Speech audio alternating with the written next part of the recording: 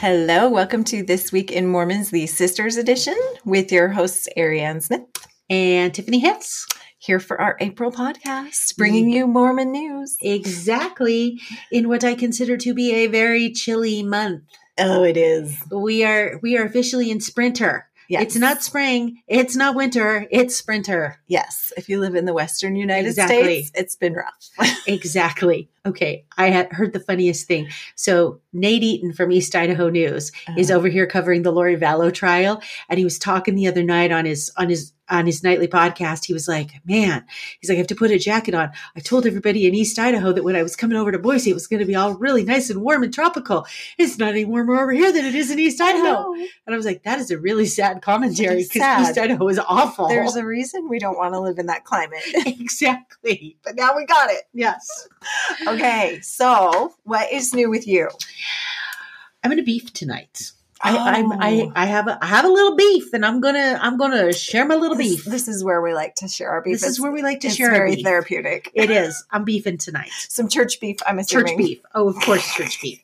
So, as you know, I'm in the Relief Society presidency. Yes. One of my assignments is the missionary committee. So I am on the missionary committee. We do our little huddle once a week for 10 minutes before church, discuss missionary stuff. So the missionaries in our area right now used to serve 4 wards. Now they serve 6, which is fine. I have no beef with that. In fact, it actually meant that then we only had to feed them every 4 weeks or every 6 weeks. But they informed us in March that the mission was changing their policy on feeding the missionaries. Oh. We were no longer going to feed the missionaries. So we didn't have to coordinate meals or anything like that. And I thought, well, that's kind of different, but okay, whatever. No, not feeding them at all? Not feeding them at all. Oh. Well, then we find out that no, it's not that we're not feeding them at all, that we can only feed them if we have a non-member or a less active over for dinner at the same time. I feel like this was a policy for a brief period of time when we lived in Portland. Yes. Might I add a very unsuccessful policy? Well, that is exactly what I'm thinking. So I did not realize there was a 4-page memo on this policy. So I get this email this week from another Relief Society counselor, and she is emailing all 6 of the Relief Society counselors for the 6 wards that these missionaries cover, that are in charge of, that are on the missionary committee. And she says, ladies, I think to help coordinate dinners, we should do a Google Calendar so that we can coordinate. And I thought to myself a couple of things. First of all, why is this my responsibility? I am a Relief Society counselor and I have plenty of things to do. If anybody is going to coordinate a Google Calendar and meals, Ward mission leader. Exactly. Or member of his committee. Well, he doesn't even have a committee. I don't even know what my ward mission leader does besides show up at the huddle. I'm still trying to figure that out. So I'm like, oh, no, honey, not being dumped on me. No, this has been a beef of Relief Society presidencies for years. I've been in multiple Relief Society presidencies where this is the beef. Like, why are they putting the meals on us? Exactly. Why isn't the ward mission leader? Well, I don't think, I think this was just her idea of this might be a good idea for us sisters in the Relief Society presidencies assigned to this to coordinate this. This wasn't anything that I think anybody asked her to do. I think she self-initiated that. She took it on. Oh. Okay. Points for self-initiation. But guess what? I work full time. I'm in the Relief Society presidency. I don't have oodles of free time because I'm a stay-at-home mom in Eagle who probably has somebody that cleans my house on a weekly basis and is a nanny to my kids. So, and she happened to probably send this email during what has probably been one of my busiest weeks of the year work-wise. And so I was a little on edge. So then I called my Relief Society president and I said, did I miss a memo or something? Like, what is the deal here? Why is she doing this?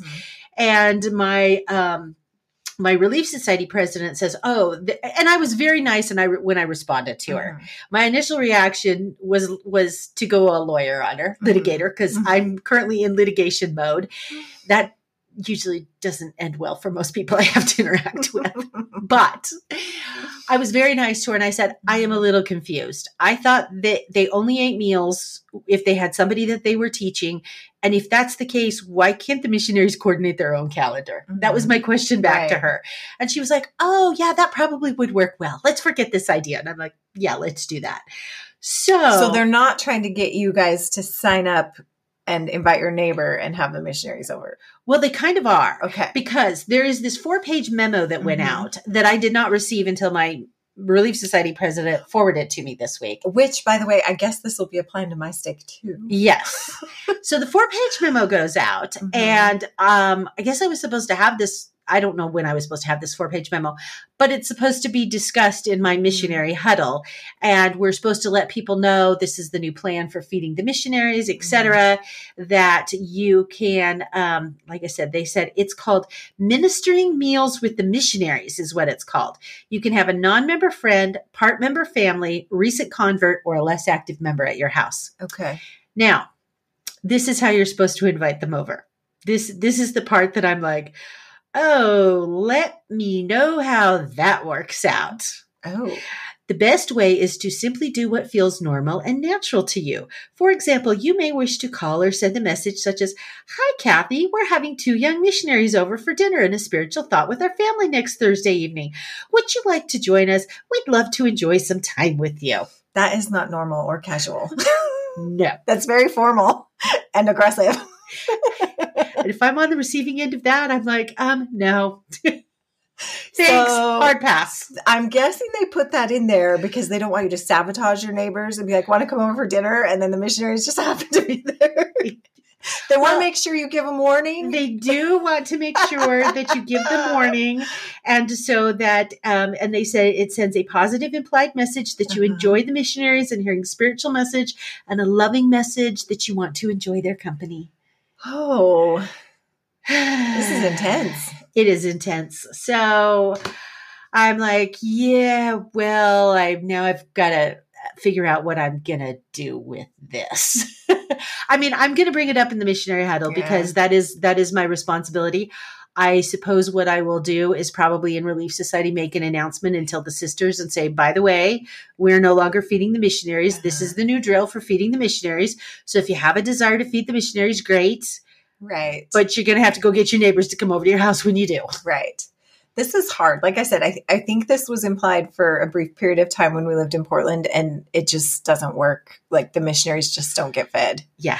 And this is hard for me because as a parent, there have been times where I have felt it is so beneficial for my kids to be around those missionaries. I think it's a disservice to give credit to what that can do for a family. Exactly. I mean, I know it's important to bring in, bring in your neighbors and friends, but if it's not the right time or if you're pushing it, exactly. There's also a real benefit from just having them around your kids and your families. Exactly. And our kids are budding converts. Exactly. I mean, they are exactly the most important converts in my life right now. Exactly. That I am trying to, help convert to the church. So, well, and the other thing too is I'm thinking about this on a weeknight perspective.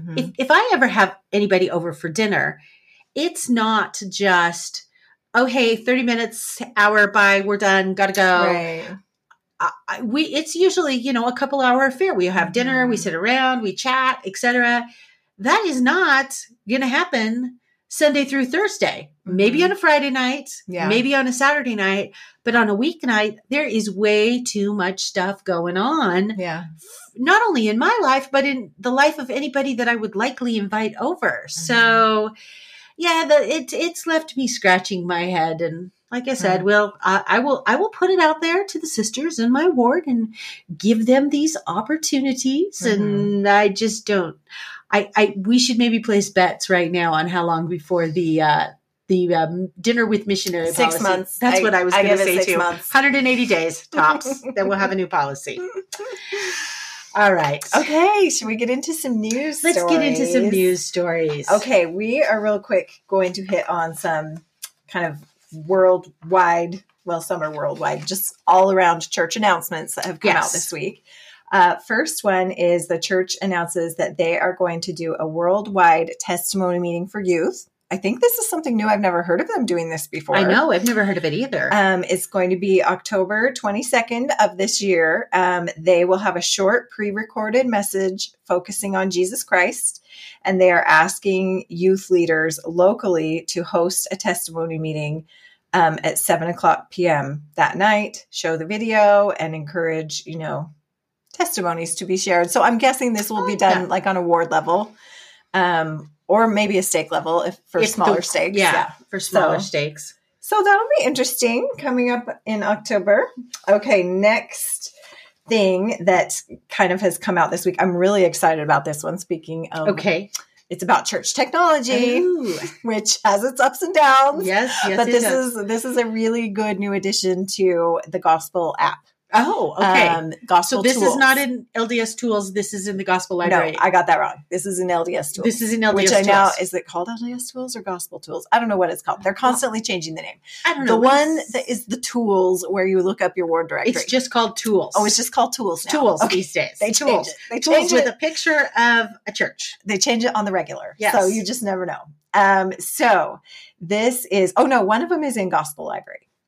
Maybe these are both in Gospel. They're in one of those. Search around, you'll find them. But I love both of these. First change that they have made is Elders Quorum and Relief Society presidencies. Now it is in the Gospel Library app. In the Gospel Library app, can add the talks that they are going to pick for the year for their lessons and assign them to months. So me as a member, I will, if my ward presidency does that, I'll be able to pull up my LDS or my Gospel Library and just how I can see my Come Follow Me by the week, which lesson is the lesson for the week. I will be able to see the month and which 2 Relief Society lessons will be talked about that month, which 2 conference talks, like fast link, right? I love that. Okay. Then I don't have to search for them and I know what day they're going to be on. I think that's very cool. Very cool. I like that update. Okay, second update is they have added a hymn feature also on Gospel Library. Where the ward music people will be able to get in and list the sacrament meeting hymns. And an hour before my sacrament meeting starts, they will appear in my app for that day.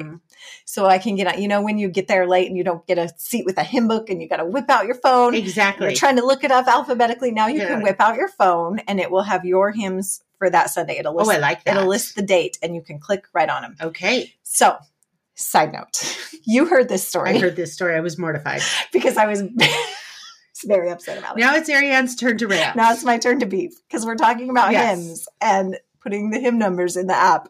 My ward on Easter Sunday, they always email the program out digitally the day before. That's a leftover COVID thing. Okay. So the day before Easter Sunday, they emailed out the program and the opening hymn was supposed to be Praise to the Man. And the closing hymn was supposed to be Secret Prayer. Because those are both so appropriate for Easter. And then there was I know that I've been talking to various friends because the church released that statement saying we want Easter Sunday to be special. It's 1 hour. We want music and things. Yes. So in my unrealistic expectations had expected you'd see Easter hymns. Well, at least I'd see Easter hymns, but I also unrealistically expected a musical program, kind of like what you get at Christmas. No, there was one musical number. It was my daughter. And she was singing I Stand All Amazed. And then there was a husband-wife speaker, and they were actually, it was a mission farewell. And so it's kind of like having a mission farewell at Christmas. I know. I turned to my 13-year-old daughter and I said, well, Easter's on your shoulders this year, my dear. The one who's singing, hey, at least I stand all amazed. At least it's a Christ-centered theme. Yes, we picked that knowing she was singing on Easter. Well, I mean, I am just, it just boggles my mind who was tone deaf to think praise to the man on Easter might be a good idea. I know. Can you imagine if you bring your neighbor who is not a member of the church and you're like singing that as the opening hymn and you're like, on Easter, I promise we're Christian. I mean, it plays into every stereotype that we do not worship Jesus Christ and we worship Joseph Smith. So I am happy to report the error was corrected. My husband was like, I can't stand this. Like he's a music guy and he just is like, he let it sit for a few hours and he's like, nope, I have to say something. I'm like, I'm sure someone is. I know that my husband was not the only one that emailed, but he emailed the ward music guy and the bishop and was like, might I suggest hymn number 199 and 200 since it is Easter? And so sure enough, when we got there the next day, the program still had Praise to the Man printed, but the board had been changed to. So did you have Easter people hymns. like, which is it when the Easter hymn starts and they're opening Praise to the Man? Now, don't get me wrong. I enjoy Praise to the Man. I got no beef with Praise to the Man. My only beef with Praise to the Man is we shouldn't sing it at Easter and we shouldn't sing it at Christmas.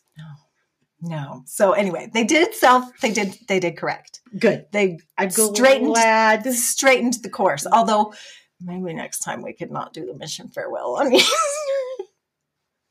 Or here's another radical suggestion. Uh-huh. If you're going to do a mission farewell on Easter, assign them to talk about Easter. That would also be a good idea. Oh, but they were going to Nauvoo, which kind of explained Praise to the Man. And one of them was asked to talk on prayer, which explained secret prayer. So at least there was like a logical explanation. I just think someone forgot it was Easter. That's all. We're only having 1 hour of church. It's really hard to remember the reason we're only having 1 hour of church. Anyway. All right. What's next? I still have one more news story. You still have two more shout outs. I got distracted by the hymns. Anyway, hymns are good. We'll see them in our app soon. Maybe. Okay. Yes. This one is just came out this week, this announcement. They will be closing the San Diego temple in July of this year for extensive renovations. They're closing the castle temple? I know. When I saw this, I was like, how can they do that? It's not even that old. This isn't a pioneer temple. It was dedicated in 1993. And then I was like, oh, I guess that is getting kind of up there in years.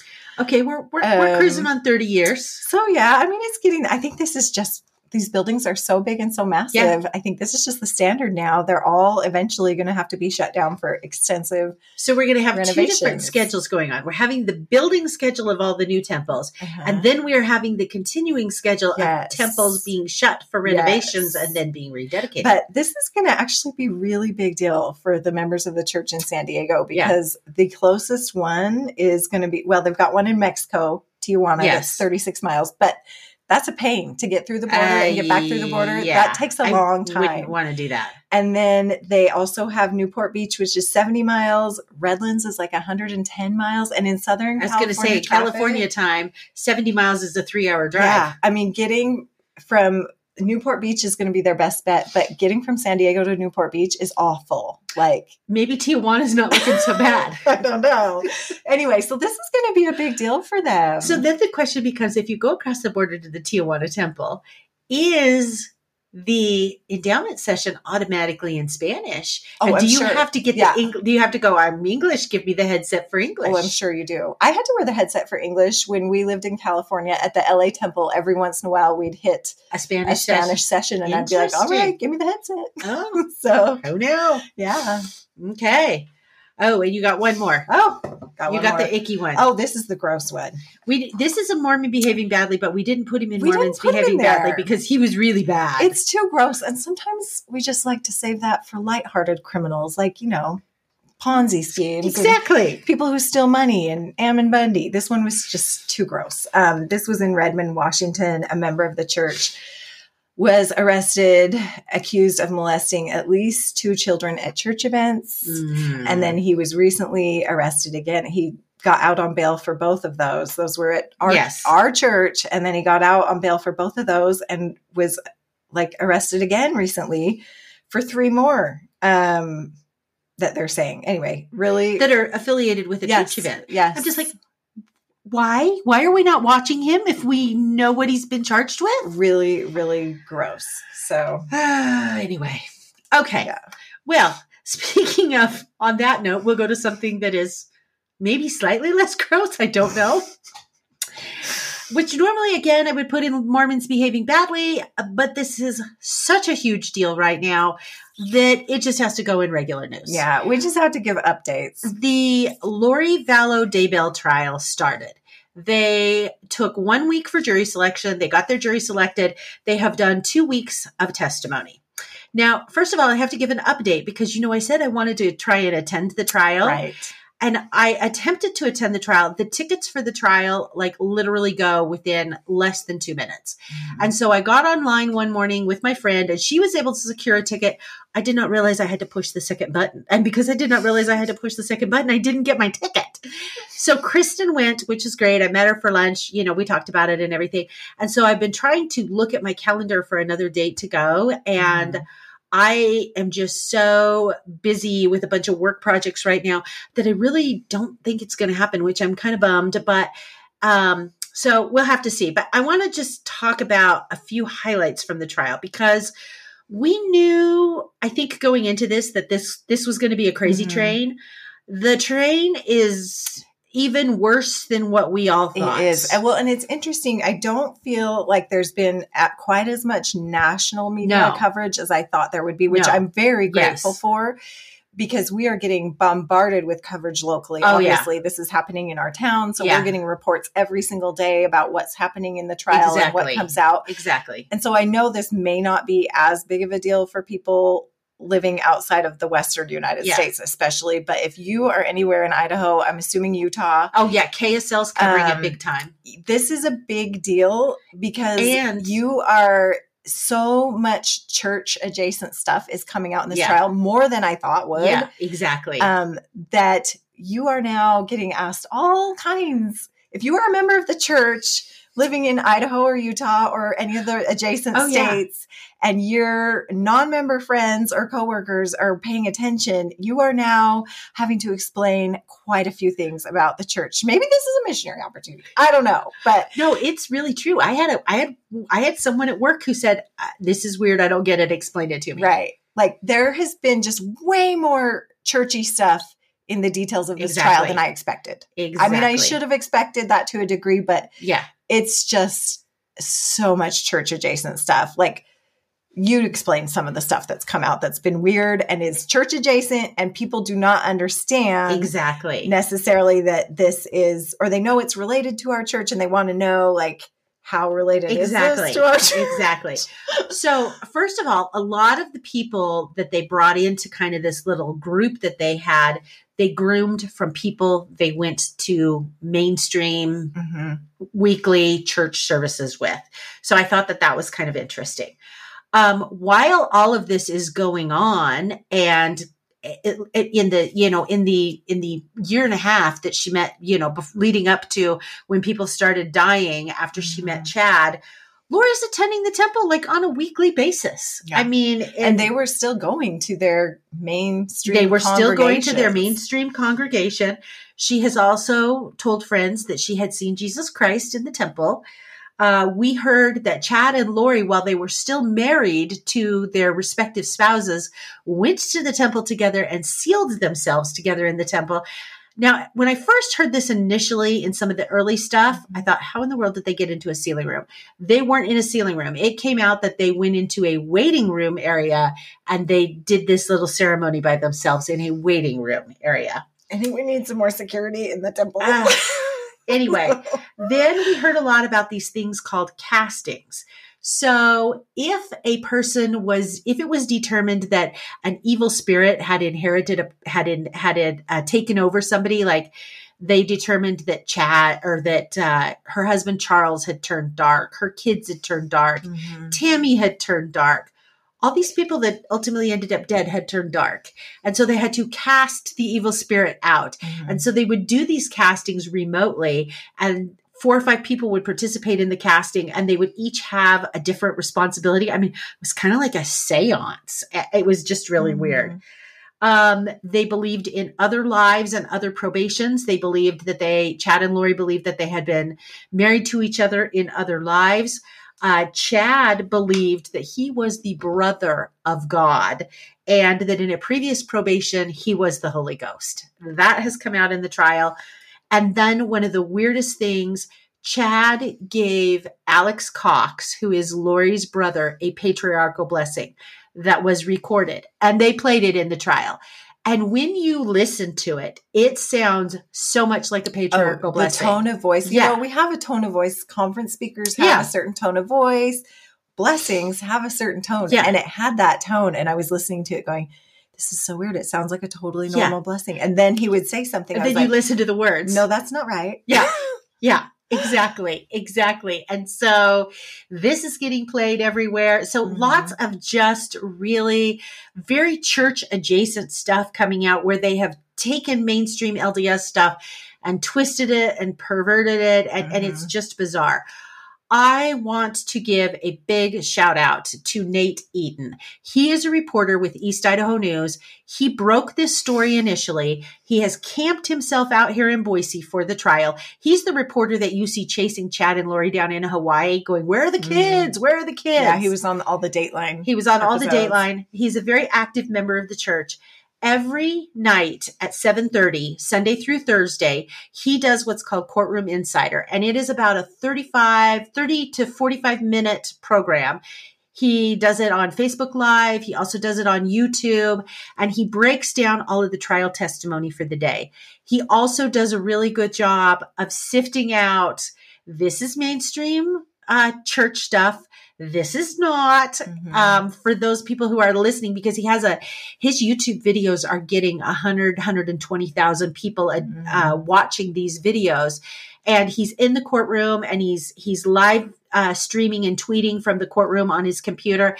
He is just doing an amazing job. And so for anybody who wants to follow this, I say, go to East Idaho News. They've got a whole Daybell section. Nate Eaton is doing an amazing thing. I personally told my dog, I said, Daphne, every night at 7:30, you and I have a date to cruise the neighborhood. And I listen to Nate Eaton's Facebook program while I do that and get my Chad and Lori update for the day. Yeah, it's really been interesting. It is, my friend and I were joking, like, it makes us feel like we're just one step away from a cult. No. Honestly, I think this is not Mormon specific. I think there's a lot of religions that have offshoots and they really are just one step away from a cult. Yeah. But something about our religion can really, people tend to be prone to extremes. Exactly. And, this isn't the only, we have lots of other cases of where people, these shoot offs and people just get a little wacko. And, but it really makes it hard. It does. To explain to outsiders who, that's something that has been a label that's been put on us for years. And we've been trying so hard for years. This trial is not helping to that say label. We are not a cult. Well, apparently we're cult adjacent. Well, my friend Kristen, who went to the trial, her comment to me was, if I knew nothing about the church and I were sitting here listening to the trial or following the trial online, she said, I would full on think we were a cult. It's not great. It's not a great look. It's not a great look. That's why I really appreciate Nate Eaton's doing his best to go, no. Them, us, two different things. Right. That is very helpful. Yes. Especially coming from a member because they understand the differences. Exactly. So. Exactly. Oh boy. All right. Next article we have, this is a Jana Reese article on her blog, Flunking Sainthood. That's what her blog is called, right? Yes, Flunking Sainthood. This was interesting. This was about Bing. Bing has a testimony of the Book of Mormon, is what it's called. She had a reader that wrote to her. Bing is the new Google AI feature where you can actually have a conversation with artificial intelligence about whatever topic you may choose. So she had a reader that wrote to her and was like, hey, I was playing around with AI and asking a lot of questions about the church. You want to see my screenshots? Oh, dang. So she's like, yeah.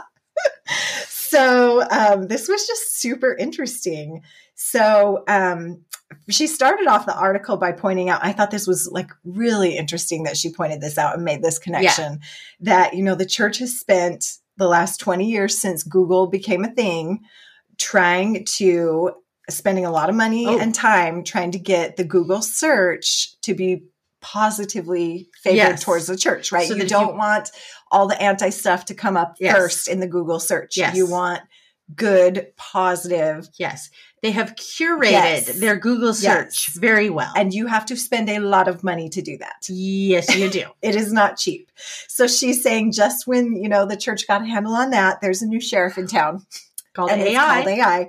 But she does point out that according to this guy's conversation with Bing, it looks like the church has done a pretty good job because how Bing works is it will take the most searched things, the most available conversations on the topic. That's what it curates from. Oh, okay. So whatever most people are saying out there, or what is the most, that's kind of what it curates its answers from. So the answers were not like Chad and Lori far off the reservation. They were more on the reservation. They were mainstream. Yes. And so that is a testament to like how good the church has done about trying to make sure the conversation stays on the path.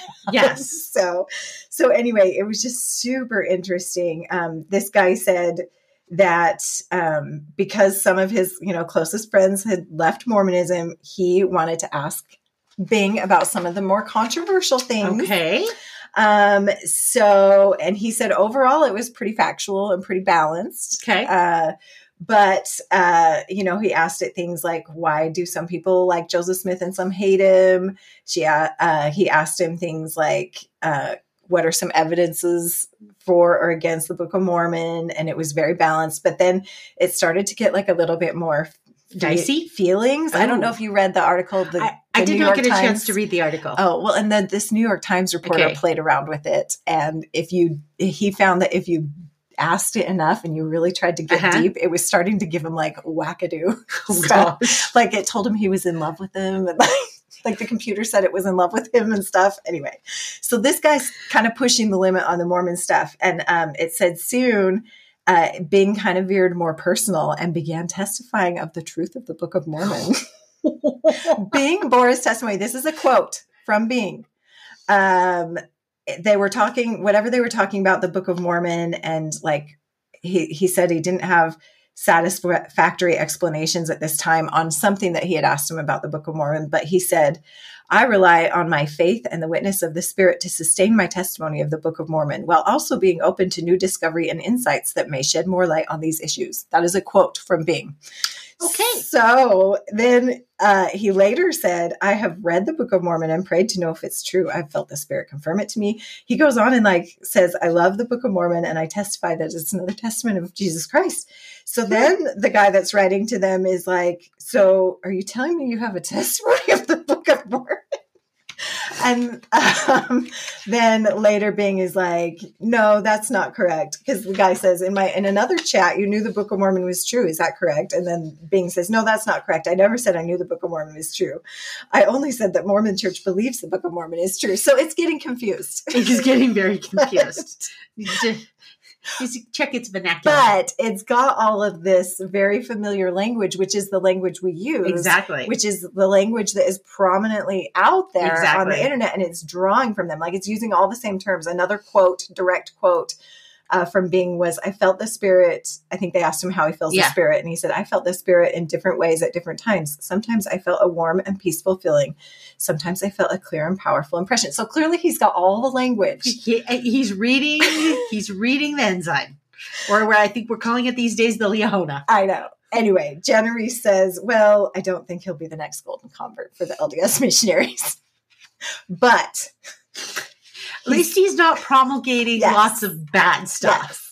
So anyway, I just thought that was so interesting. Fascinating. I'm having just so much fun listening to different reporters and their like things. Playing around with this AI. Playing around with Bing. It's terrifying, but interesting. Anyway, Jana Reese said at the end of her article, if anybody else out there has some interesting church-related conversations with Bing, screenshot them and send them to her. She wants to know. Okay. All right. Good She's going to continue on this investigation. Well, of course. Jana, we appreciate you. All right. I'm going to hit on a couple pop culture ones real quick. Last month, I talked about Stuart Peterson, who starred in the 70s in the movie called Old Yeller that we were all forced to watch as a child. Yes. That is not our favorite movie. Anyway, active member of the church, really nice guy. So there was another article this month on a gentleman by the name of Johnny Whitaker. Now, you had no idea who Johnny Whitaker was. Mm-mm. Johnny Whitaker was a staple growing up for me. He was on a TV show in the 60s called Family Affair. And then after that, he starred in a bunch of Disney films. He was Tom Sawyer in Tom Sawyer's adaptation of Disney's version. Disney's adaptation of Tom Sawyer. Okay. So he's slightly older than me, but a big deal because he was a member of the church. And so he had this whole child acting career. And of course, like most child actors, he kind of fell by the wayside as he got into adulthood and got into, as he likes to say, kind of sex, drugs, and rock and roll sort of a thing. Mm-hmm. And so he was eventually excommunicated from the church. The reason that this is relevant right now is East Idaho News, who I've mentioned because they're covering the Daybell trial, actually recently did a video interview with him because Johnny Whitaker's mother grew up in Eastern Idaho. She's a native to Eastern Idaho. And so they did a video interview with him. And he has subsequently, he's very good friends with Marie Osmond. He lived, when he lived in California as a kid, he lived next door to Marie. They have remained good friends. Anyway, he eventually has been clean and sober for 25 years. And in 2019, he was rebaptized back into the LDS Church. So, that's great. Good for him. Another quick update.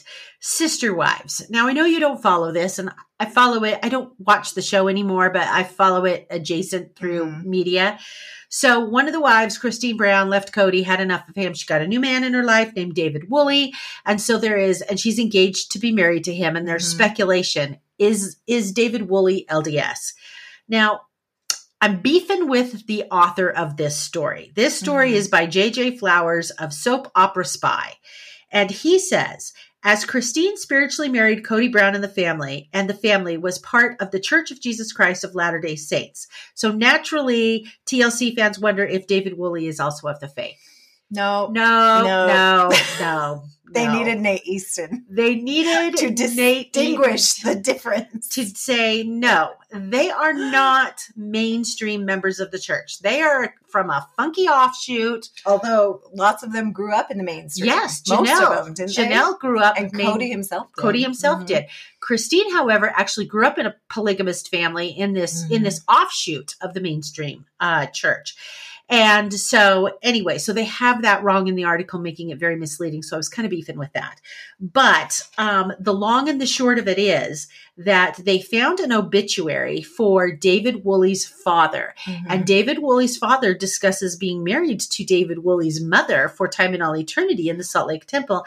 And his obituary discusses the many callings that he held in his lifetime and activity in the church. So I am going to speculate that at a minimum, her fiance was likely raised LDS. We have no clue if he's active or not anymore, but there is that connection there. Well, who knows? Maybe they'll just show up in someone's ward on Sunday. Exactly. And maybe she's going to go mainstream now. Maybe she is going to go mainstream. And my understanding is, as long as you don't espouse polygamy and the benefits of polygamy that you may see, or that espouse that it's a good idea, you're welcome back into the mainstream church. And I'm assuming since she got out of that polygamous marriage, maybe she's done with that. Maybe she is. Maybe she will not be espousing the joys of polygamy. Exactly. But she's going, yeah, it didn't work out so well. Okay, next article. This is actually a video that we'll have a link to in the on the website. This is a new collab between the Piano Guys and the Tab Cats, Tabernacle Choir at Temple Square. They have a new video out of a song called Wayfaring Stranger. I watched the video. It was really pretty. This is a song the choir has sung before. This isn't a new one that we've never heard. I have to go find this. You'll recognize it when you hear it. You'll be like, oh, I've heard them sing this before. Anyway, it's a typical video in Piano Guys style. They're out like in the woods playing the instruments, the piano and the cello, and the choir is all standing around them. It was very pretty. It's interesting because it's like the choir. Is it the full choir, like all 360 members? I don't know if it's all of them because that would be a lot. Yeah, I don't think it's all of them. I think it's part. Maybe there was a special edition to make the piano guy cut. Yeah, maybe you had to be the top of the top. So, and then there's anyway, it's interesting because they're mixed together. We never see the Tabernacle Choir outside of their sections, right? Sopranos, altos. So are they mixed? These are mixed men, women. They're mixed by sex as well as piano, as well as they're all just musical parts thrown in there in the woods. That is very interesting. The other interesting thing is you never see the bottom half of the ladies' choir robe dress. Oh. You saw the bottom half and shoes. I was like, I've never seen what it looks like at the bottom before. Oh. I mean, it's nothing interesting. It just looks like a long, flowy dress. Like a tent dress to accommodate all sizes? Yes. But it is their familiar blue choir dress that they always wear. They didn't, they didn't change the uniform. Okay. Are the men in suits then? Yeah, the men are in their suits with their red ties. Doesn't this seem a little bit odd to have them dressed this formally out in the middle of the woods? Well, I don't know. There's a grand piano, so. Okay. I would think we'd maybe go for a little more casual look, but But the interesting thing is they said that this is the first in a series of collaborative tracks coming from the Tabernacle Choir and the Piano Guys. Oh, more to This come. is not their first collab because the Piano Guys were special guests on Music in the Spoken Word last fall. Oh. I remember watching, because we watch that every week. Okay. As our father taught us to. So, except for when you have 9:00 church. Yeah, that's true. Well, I suppose you could catch it on YouTube. The recording later. Okay. Anyway, I remember they were on there, and Keith and I were like, "What are they doing on there?" They haven't been on Music in the Spoken Word doesn't typically have a guest unless it's a recording from a concert. Yeah. Anyway.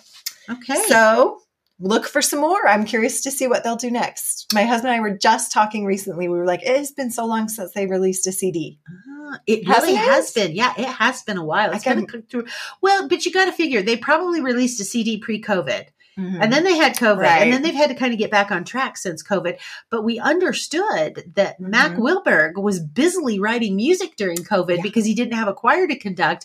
So he was working all of these arrangements that he'd got. I'll get to that someday. So we're due a CD. We're due a CD with some not Mac. a CD. They don't call them that anymore. Well, yeah. We're due some new releases. With some fancy Mac arrangements. Yes. So maybe we're starting at. Maybe this Piano Guys collab is the beginning of new music. Could be. Okay, next. I've got a crumble cookie story. Of course you do. Not only do I have a crumble cookie story, it's written by our favorite Deseret News reporter, Hannah Syriac. Yay. Hannah, we still love you. We want you to come on the podcast with us. Anyway, so this is just kind of a fluff piece on crumble cookie. It is the 4th fastest growing food chain in the country, according to the New York Times. That is wild. They are opening stores and branching out everywhere. And so she just kind of talks about what's behind it. Of course, it's very social media friendly with their boxes and their promotions. And we know they are very guarded about that because we've done many stories on. They'll sue your pants off. They'll sue your pants off on the Cookie Wars.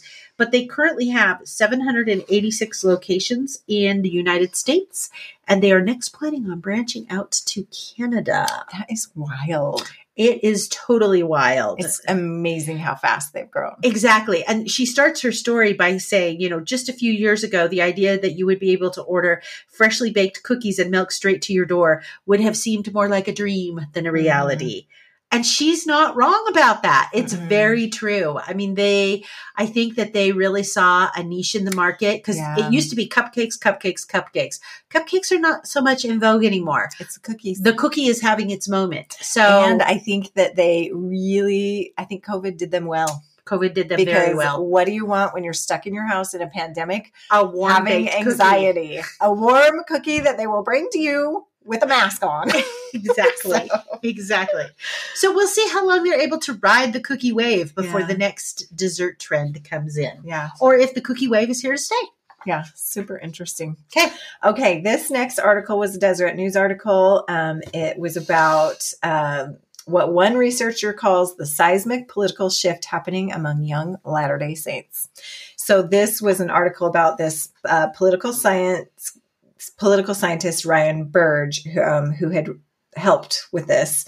And Kelsey Dallas wrote the article, but she was quoting him from some things he put recently on his Twitter thread and some of the research. So there's been a new report. It's called Cooperative Election Study that was, typical study evaluating politics and faith and how they relate with young people.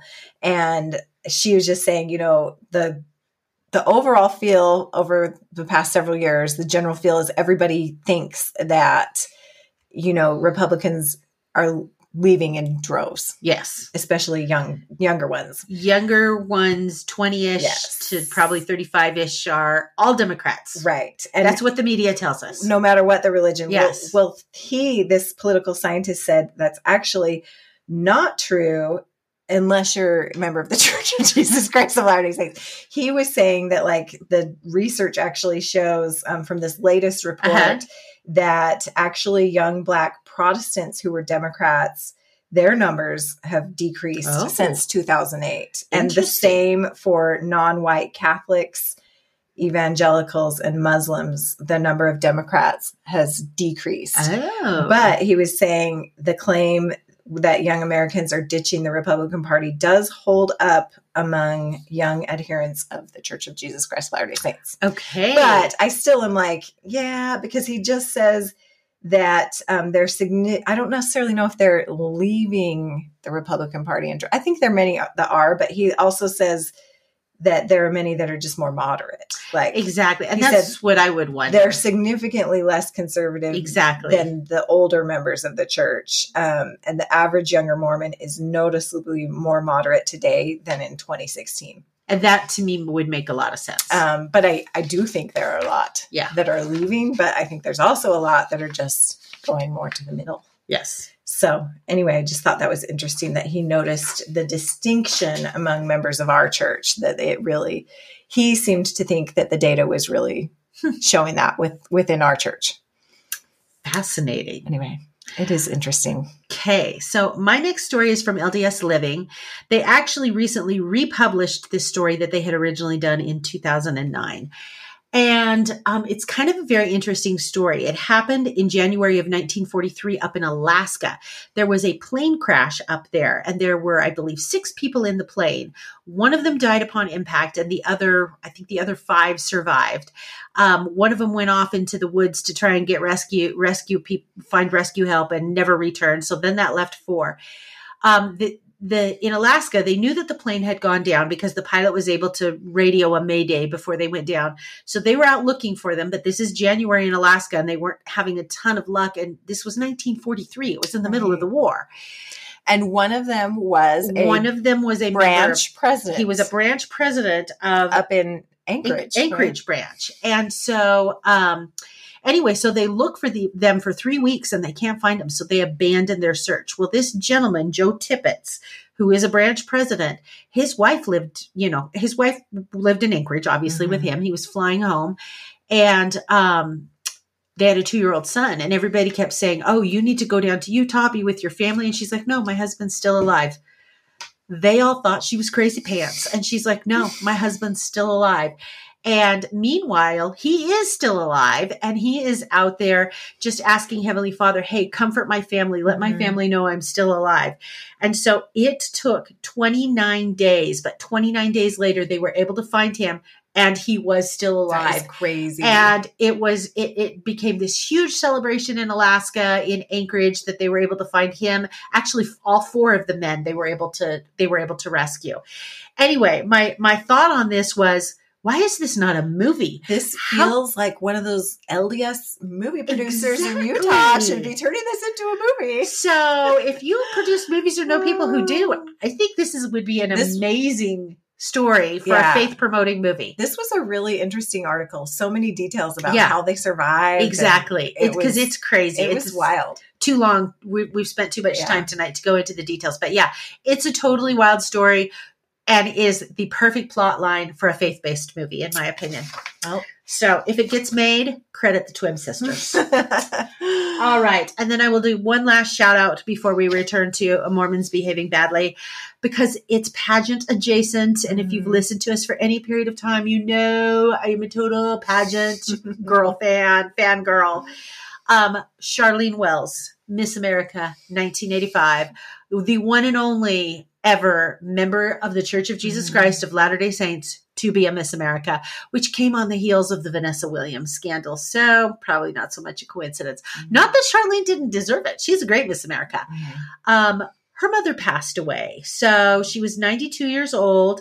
And so this is an article talking about her mother. What I found was really interesting was So her father was a general authority. He was a general authority 70, and he was a general authority 70 from 76 to 97.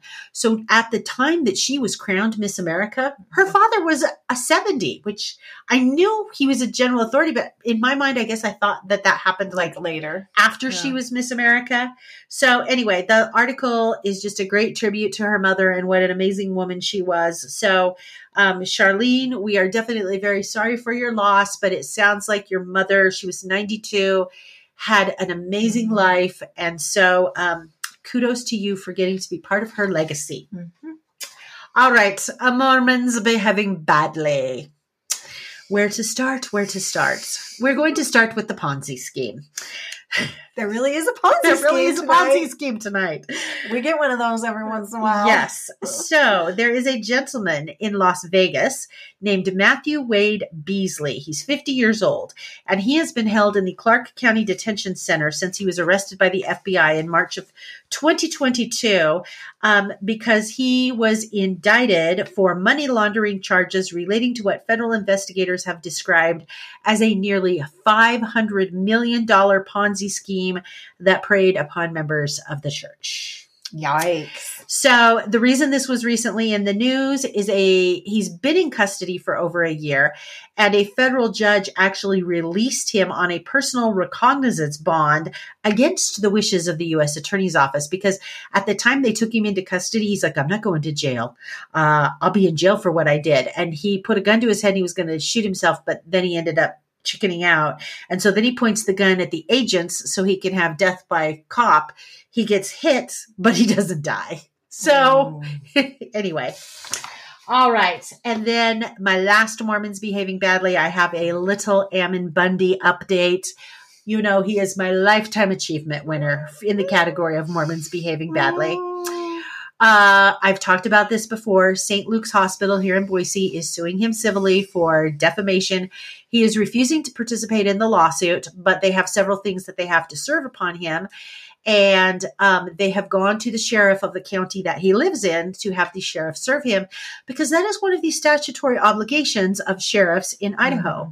Well, the sheriff in this county was like, yeah, I'm not serving him. He's way too dangerous and crazy. I'm not going out there, not serving him. You guys figure it out. Now, when I read this, I was like, how can you do that? This guy's a big bully. This is like mafia or something. Like, exactly. Now the cops are scared of him. Exactly. But you have a theory. I have two theories.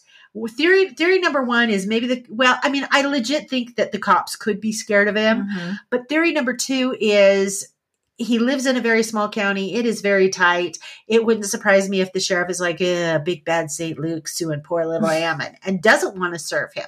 So what does big bad St. Luke's do? They go hop over to the Idaho Supreme Court and they say, Supreme Court, make the sheriff in that county do his constitutional duty. So they filed all these motions. Well, the sheriff fortunately got some legal advice from his elected prosecuting attorney who said, you're not going to win this at the Supreme Court. You kind of have to do it. You kind of have to do it. So he entered into an agreement saying, yes, I will serve him. And he also entered into an agreement that if they wanted to have a civil process server who is not the sheriff go out there and serve him, that he will not arrest them for trespassing, because that is another threat that Ammon has made when civil process servers who are not the sheriff has shown up. He said, I'm calling the sheriff. I'm going to have you arrested. And wasn't it saying they're having a hard time finding civil nobody wants to deal with it. Like, I'm taking that job. You're not paying me enough money for that. Exactly. So currently, just this week, the judge issued a $10,000 civil warrant of attachment to Ammon Bundy, which means that he needs to be arrested and go to jail, and his only way to get out of jail is to pay $10,000. Oh. So this is probably going to get more interesting before it gets less interesting, because are they going to be able to go and arrest him? Because he said, I'm not turning myself in. Is he going to engage in a standoff with them? Is he going to have all his people out there with guns? This is highly likely. So stay tuned, because my Lifetime Achievement Award winner has more stuff to fodder the award that I have given him. I really, really want to meet someone who goes to church up in Emmett, this small town. I know. That can give us like the lowdown. Like, what's his history with the church there? Exactly. How often does he show up? Yeah. Well, I know he has a son that's on a mission right now. He does? He does. Like that son went out on a mission sometime within at least the last 12 months. Well, then I'm sure he went for a mission farewell. You would think. I would also like to know, like, how many guns does he wear to church on the regular? Like, because technically you're not supposed to bring your guns not to supposed church. to, but I am like 100% sure. Okay, maybe 99% sure. Go with 100. He's packing at church. I'm for sure he's packing at church. Anyway. Oh my goodness. So don't worry. I will routinely keep you updated on Em and Bundy. Okay. I think we made it through all the stories. We did. We're on to favorite things. Our favorite things. Should I go first? You go first. Okay, mine is an app. This is an app I've been meaning to share for a while. Okay. For the longest time, my husband and I have been like, you know, when you go to watch a show and you're like, oh, I really want to watch Clueless. Yes. And then you have to go to your Netflix and see if it's on Netflix. And then you have to go to your Amazon Prime and see if it's on it. Because if you're like us and you have way too many subscriptions and you really should not have them all, but you have them all and you got to figure out where it is. So for the longest time, we were like, somebody needs to create an app that tells you where the thing is. Well, my husband, there is an app. There is an app. My husband was at like a tech conference last summer, I think. And he was chatting up with somebody there. And the guy that was there was like, oh my gosh, my company, the guy was explaining what his company does. And his company has created an app for this. And my husband was like, you're kidding me. My wife and I have been searching for an app that does that forever. It is called Just Watch. Okay. And you can go to Just Watch. Okay. You can type in. So it's kind of like Just Serve. Yes. Only it's Just Watch. The opposite of doing service. Sit on the couch and just watch. So, Just Watch. You can go there. Wouldn't that be funny if somebody that was a member of the church came up with the name, like is in this? I'm just like, I know. That would be interesting. I don't think it, no. Yeah. Anyway, but yeah, just odds are just slim, watch. but that would be hilarious. That would be hilarious. You can type in the name of your TV show, movie, et cetera, and it will pop it up.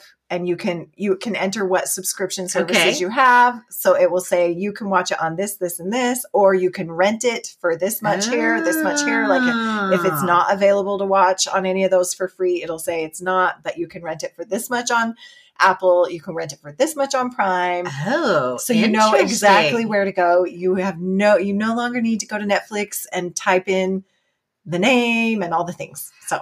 Oh, that is awesome. Oh, that is so good to know. I'm going to have to put that up on my phone. Okay. Well, my favorite thing is an Instagram account. Oh. And it is called, it is an Instagram account for the St. George Institute. Well, this is random. As in like Institute of Religion in St. George. Why in the world are you following St. George Institute? Well, you know how like when you're on Instagram, they populate stuff that they think you might like? Yes. Well, I don't know why they thought I would like this, but they populated it to me. And it's funny. Really? They have 3 institute teachers down there and they make these like hilarious videos that I'm looking at, I'm going, I want to go to Institute down there. Ooh. That looks like lots of fun. Okay, so the St. George Institute teachers are all like George hip Institute. With the youths and the technology. Exactly. I mean, they just make these funny videos that I don't even know how to describe them other than they are like hilarious to watch. Oh. So, and of course they use the Institute their Institute page for, promoting their events and their classes. Right. And they had one, cause I guess they're just finishing the semester saying, hey, we'll see you next semester. And, bye-bye, so long, farewell. And they have a really good sense of humor. And when they make these videos, they're of course in their white shirts and ties, which makes the videos even funnier. Okay. And they're in like the gym at the Institute. At the Institute building. So it's like they're like in a church building. Who would have thought? I know. So I highly recommend following them because they're just funny. Okay. I'll have to check it out. Okay. All right. I think that's it for us. I think that about wraps it up. Until next month. So Twim Nation, thank you very much for joining us. As always, you can find us in almost every form of social media. You can find us on Twitter, Facebook, Instagram. And of course, our podcast. And for those of you who actually want to not just listen to us, but watch us, there is a YouTube channel where you can see the video of us while we are recording our podcast, if you're that hardcore. And finally, if you have any questions or comments, you can reach out at contact@thisweekinmormons.com, and we will promptly address all of your concerns. All right. Thank you for listening. Thank you very much.